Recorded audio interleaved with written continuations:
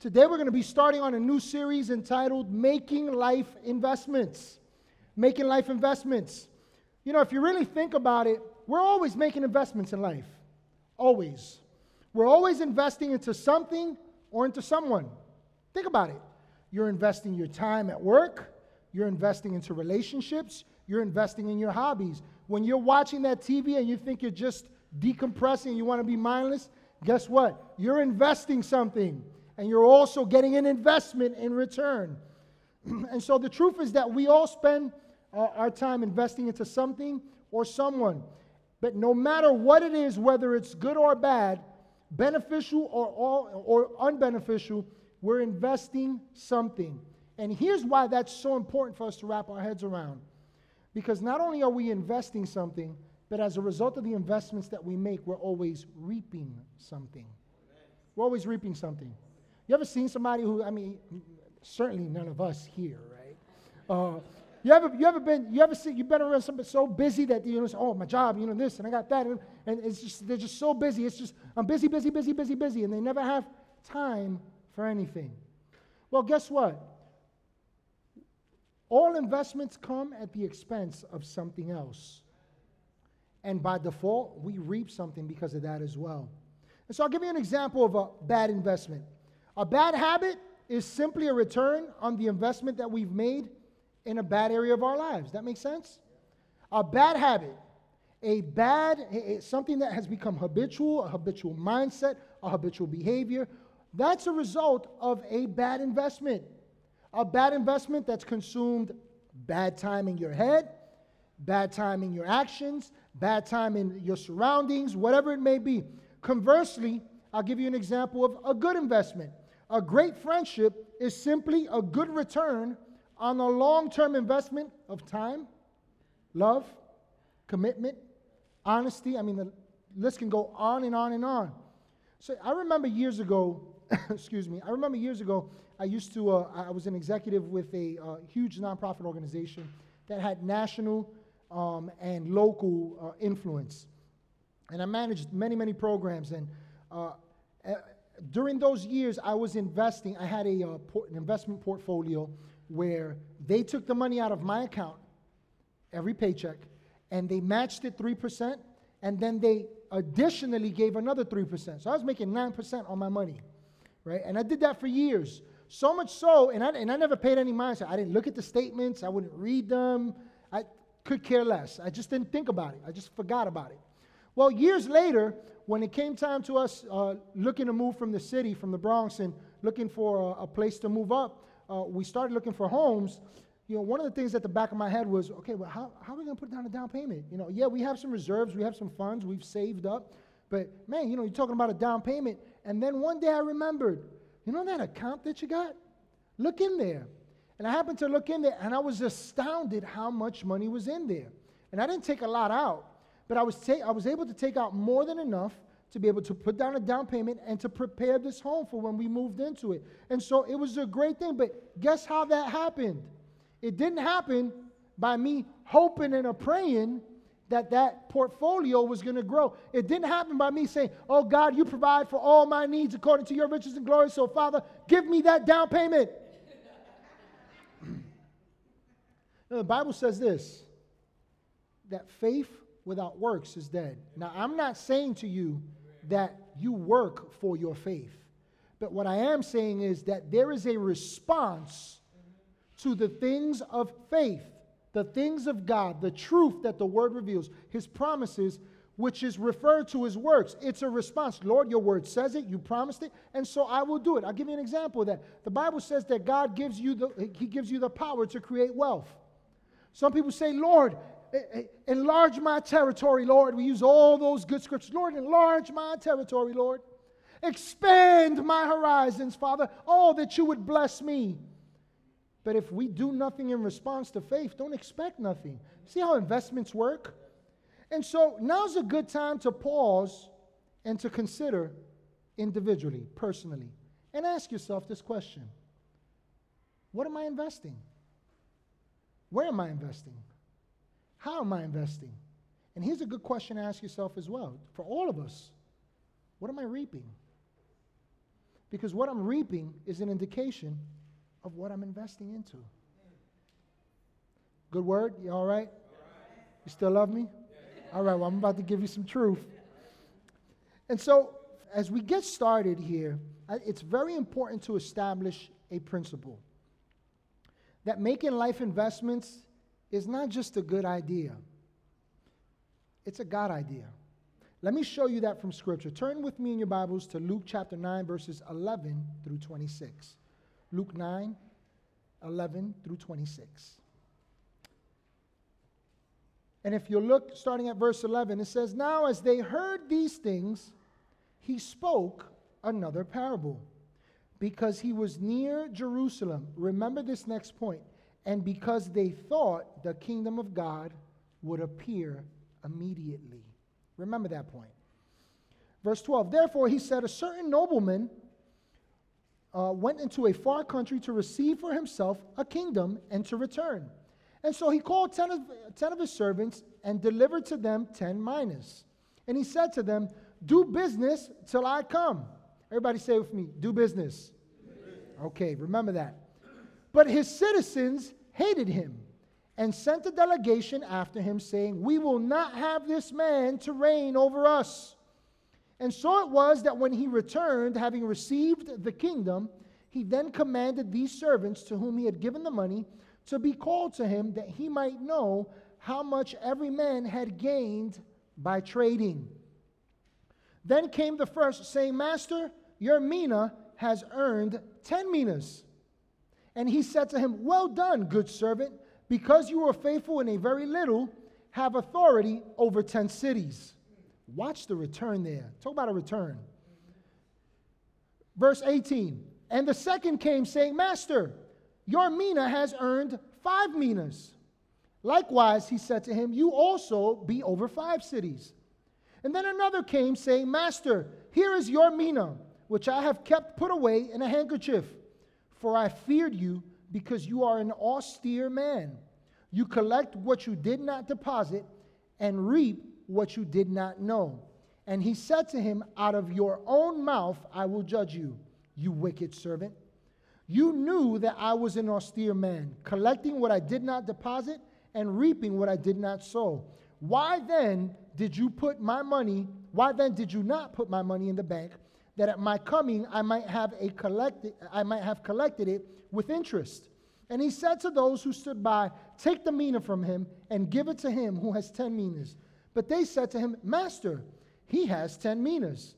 For I say to you,'" this is Jesus now speaking, "'that to everyone who has will be given, and from him who does not have, even what he has will be taken away from him.'"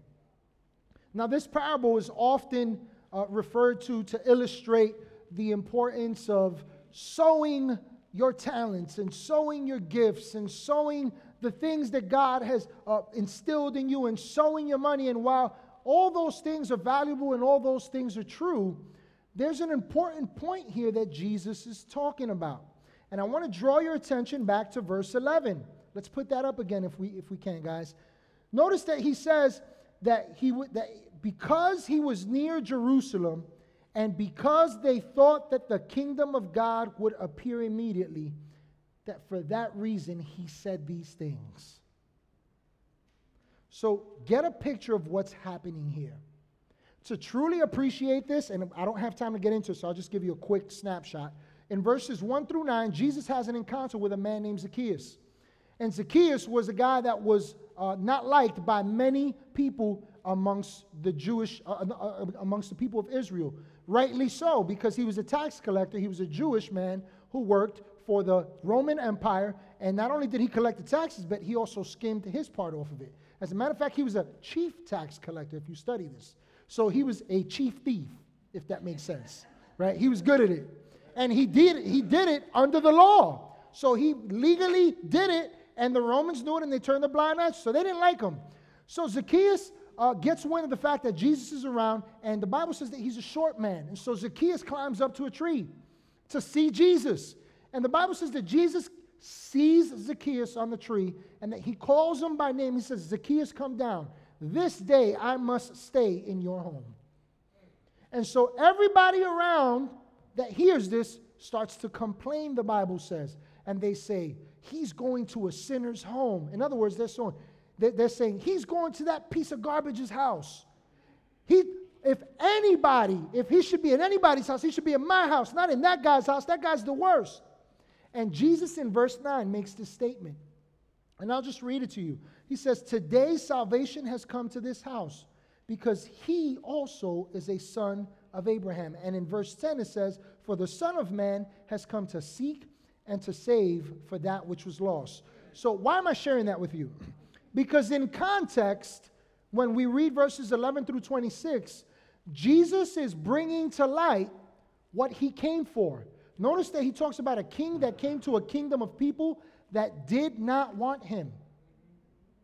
Who's he talking about? Himself.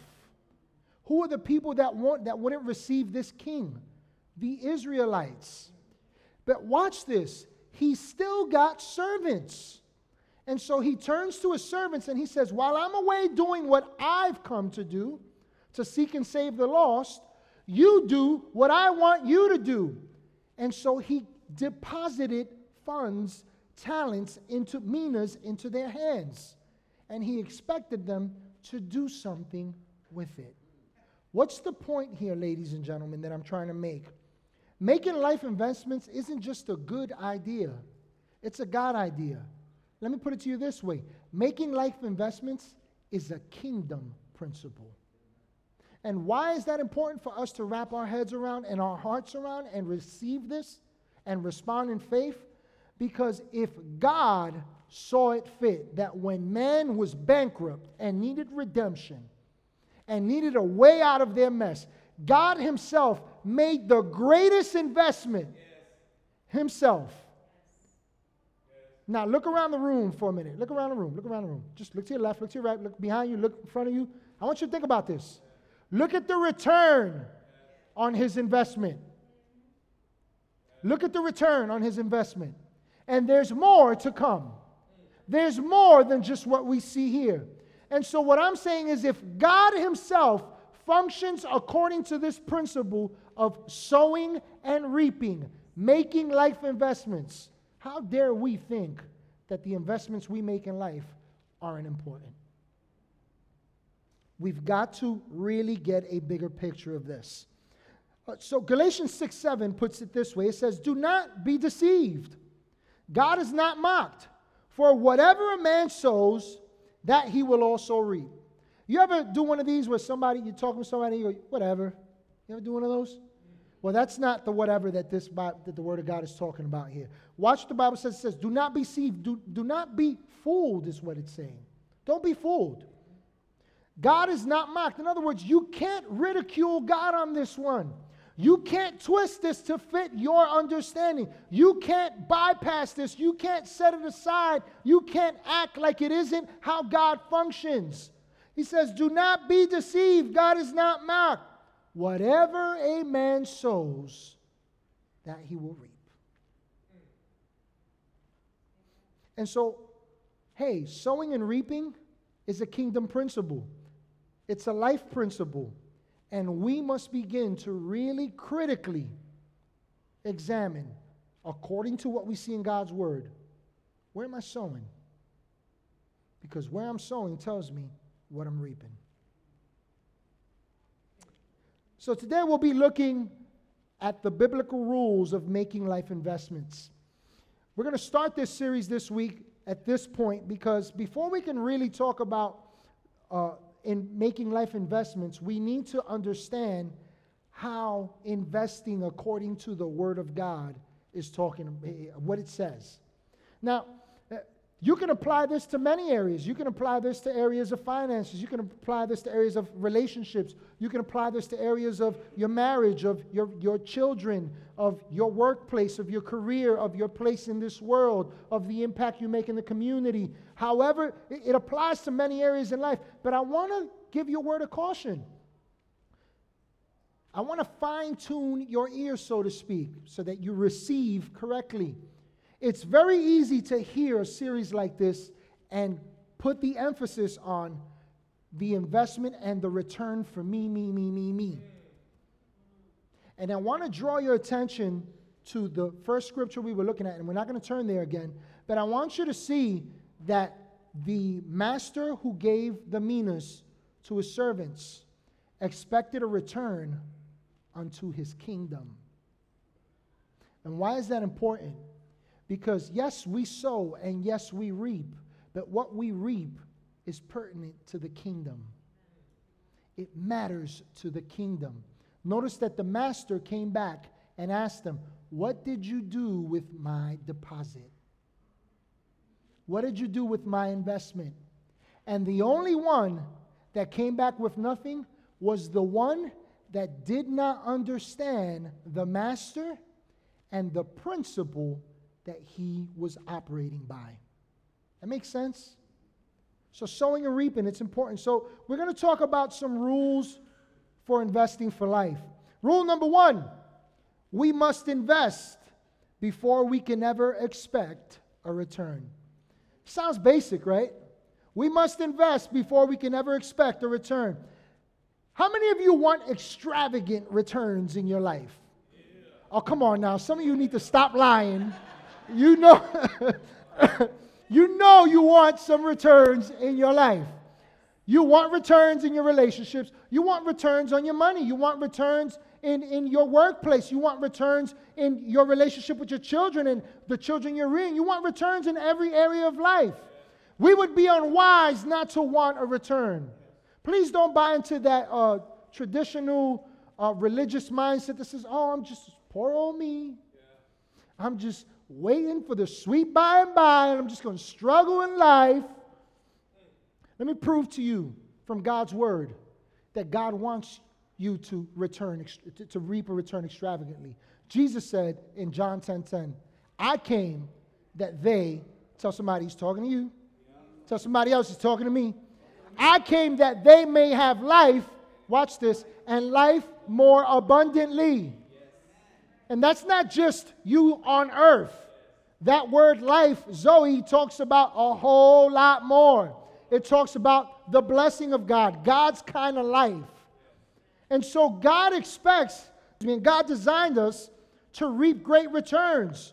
But we must invest before we can ever expect a return. We all want extravagant return in our marriages and our walk of faith, but we cannot expect to have a great marriage. We cannot expect to have a great return upon the things of faith, the exercise of faith, if there's never an investment on our part. Right now, believe it or not, you're making an investment. You're making an investment. And here's what I want to encourage you with. Expect a return as you invest. Do something with the word of God that you hear today. Please don't be that person who goes, "Man, great sermon. Where are we going to eat?" Don't be that person. Do something with the word of God. Respond in faith.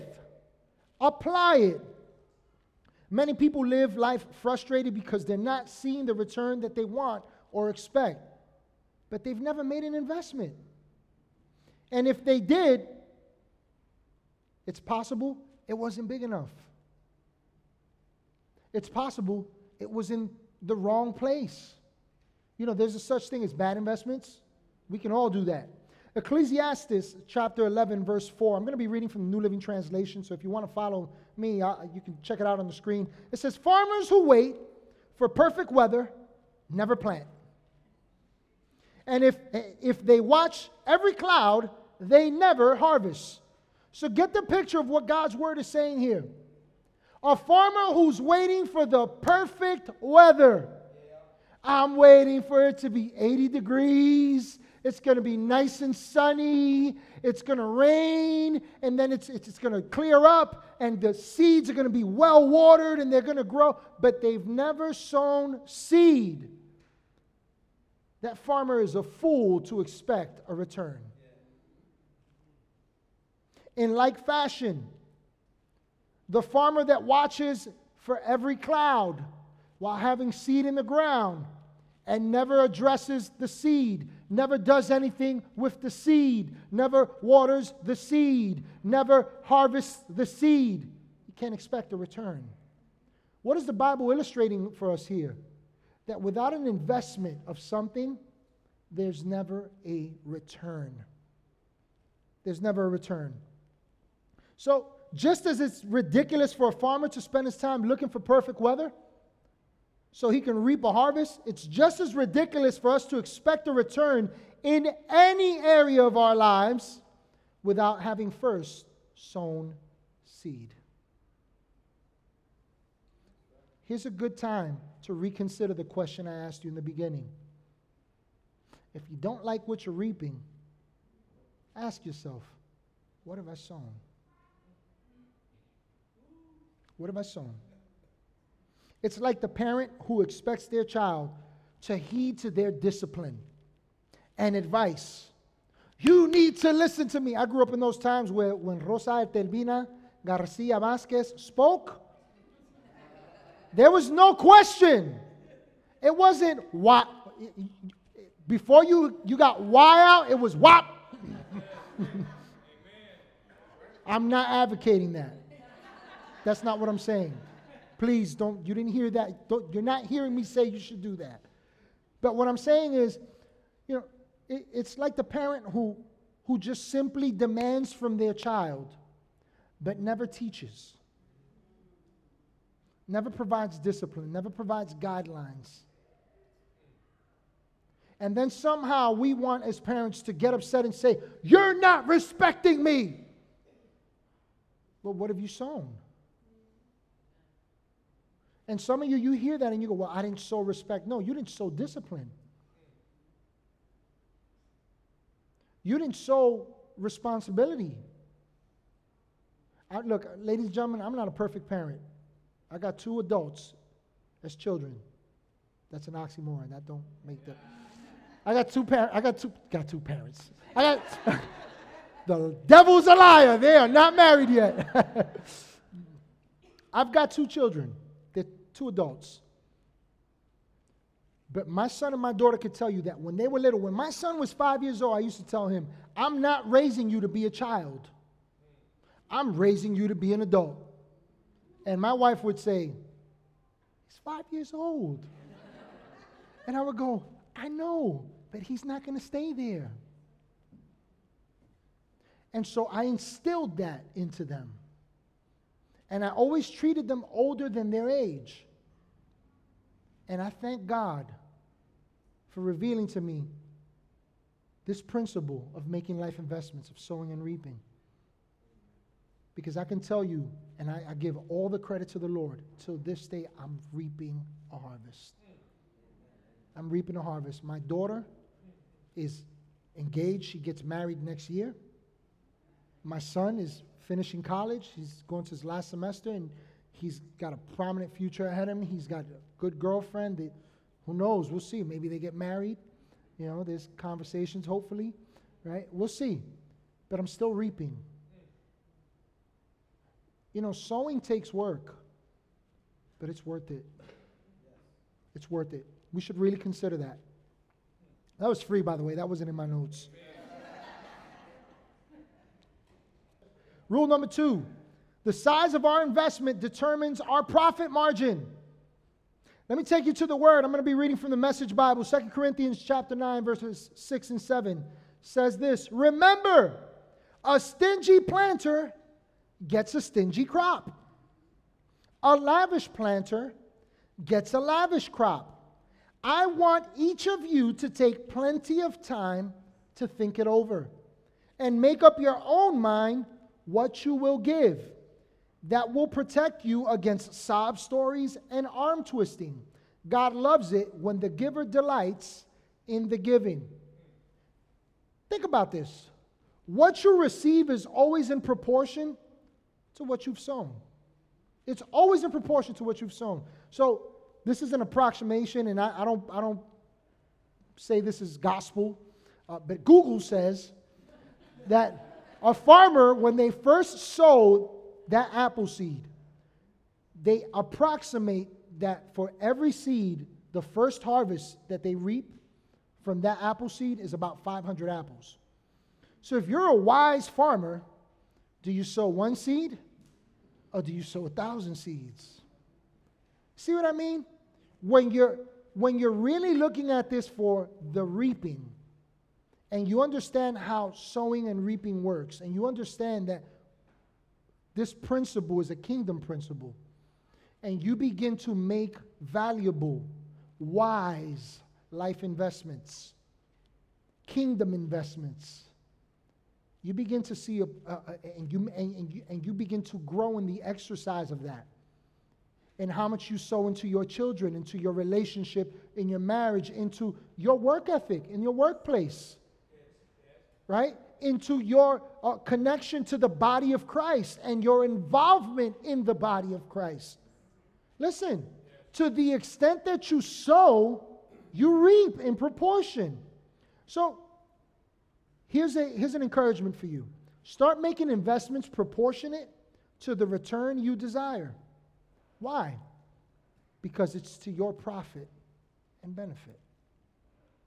Rule number 3, we will only benefit from what we invest to. Let me tell you what I'm talking about here. It is ludicrous for me to invest in Walmart, and then when I want to make a withdrawal from my investment, I call Target and I say to my investment manager, hey, what's going on with my return on Target, on Target stock? I didn't sow there to begin with. And I'll tell you why I'm sharing this with you. Because sometimes we make investments in other areas and we expect returns in places that we've never sown. We expect a return in places we've never sown. And so what happens is this. I'll give you an example. The Christian who invests all their time into their social life. Church is a social gathering. I go to the church where my friends go to. And we do life together. We're journeying together. All these Christianese terms that you're hearing these days. Nothing wrong with that. But if your investment is only a social one, then you have to wonder why you struggle sometimes in believing God's word when you do. And I would propose to you that it's because you spent more time sowing into people and into your own wants than into God, than into His word, than into these kingdom principles that we see. You cannot expect to reap where you have not sown. It's like TV preachers that I used to hear. And I say I used to hear because I don't really listen to too many TV preachers. But I remember there was a time when they would say, you sow $1,000 and you'll reap your healing right now. Send $1,000. You send this category and you'll reap this. You send this category and you'll be healed of cancer. You sow this and you'll be healed of what XYZ. And if we really stop and think of this kingdom principle, why would you sow money when you want to see manifested the healing that Jesus has already paid for and given you? Why wouldn't you sow what the word says? By your stripes, I am healed. You sent your word and you healed them, Lord. You healed me. Why not invest where we should? You see what I'm saying? So if whatever you need, you got to first plant it. You got to first sow it. So if you need love, oh wait, I think I'm in the wrong church. If you need love, plant love, right? If you need love, plant it, right? If you need forgiveness, plant it first. Sow that seed. If you want to see an increase in finances, any investor will tell you it takes money to make money. Invest into things that will reap a harvest in your life. The entire kingdom of God is founded on sowing and reaping. The entire kingdom. God sowed, and till this day, there's a return, there's a harvest that's returning unto Him. Rule number 4, the condition of what we invest to will affect what we reap. The condition of what we invest to will affect what we reap. Matthew 13, verses 3 through 8. Then he, speaking of Jesus, spoke many things to them in parables, saying, Behold, a sower went out to sow. And as he sowed, some seed fell by the wayside, and the birds came and devoured them. And some fell on stony places, where they did not have much earth, and they immediately sprang up because they had no depth of earth. But when the sun was up, they were scorched, and because they had no root, they withered away. And some fell among thorns, and the thorns sprang up and choked them. But others fell on good ground and yielded a crop, some 100-fold, some 60, some 30. Now, our Lord here is speaking to us in this parable about the sower being God and how he sows his word. And the condition of the receptor, the receiver, determines the ability of that seed to grow. And now God has made a deposit in each and every one of us. And ladies and gentlemen, you might say, well, that's God. Well, as he is, so are you in this world, Scripture says. We are just like Christ. And whether you feel it, believe it, see it or not, there is all that God has deposited and created you to be is already in you. And now what we're doing is discovering that according to the Word. And the more we know, the more we exercise it, and the more we do, guess what? Grow. And so, the ground, how we receive the Word, and the condition of that heart determines how that seed grows. And that's true in any area of our lives. Some of us, maybe you right now, maybe you find yourself in a place where you've been sowing and sowing and sowing and sowing and sowing, and you haven't been reaping and reaping and reaping. There's no reaping at all. Have you stopped to consider that maybe the condition of where you're sowing your time isn't a ripe ground, isn't a good ground? Have you stopped to consider that maybe some of the relationships that you've sown yourself into that aren't reaping you a return, a kingdom return? 30, 60, 100-fold. That's the kingdom's return. And 30 is the minimum. If you're not reaping, have you ever stopped to consider that maybe it's because it's hard ground? It's not good ground to begin with. Maybe there's some things that you've sown into your own life and they're not reaping. Have you ever stopped to consider that maybe, just maybe, you're not in the right position at the moment to receive it? Maybe you find yourself frustrated and you're saying, well, God, when is it going to happen for me? And God, when is my time going to come? And God, when are your promises going to come through for me? Let me prove to you that you're not receiving right. God, the Word of God says that He's already giving you everything that pertains to life and godliness. The Word of God says that He's already blessed you with every spiritual blessing. That's the location of your blessing. So if God has already done His part, then who's dropping the ball? See, the Bible says that faith is the substance of things hoped for, and it's the evidence of things not seen. Here's the thing, there is an evidence, and there is substance. How are we responding to faith? How are we responding to the kingdom principles? There's a harvest in you, but we must make investments. The Bible says this, that we are joint heirs, co-laborers with God. Did you get that? You are a co-laborer. Oh, God, it's all in your hands. That's not what Scripture says. We're working this together, baby. It's you and me. I live in you. You're in me.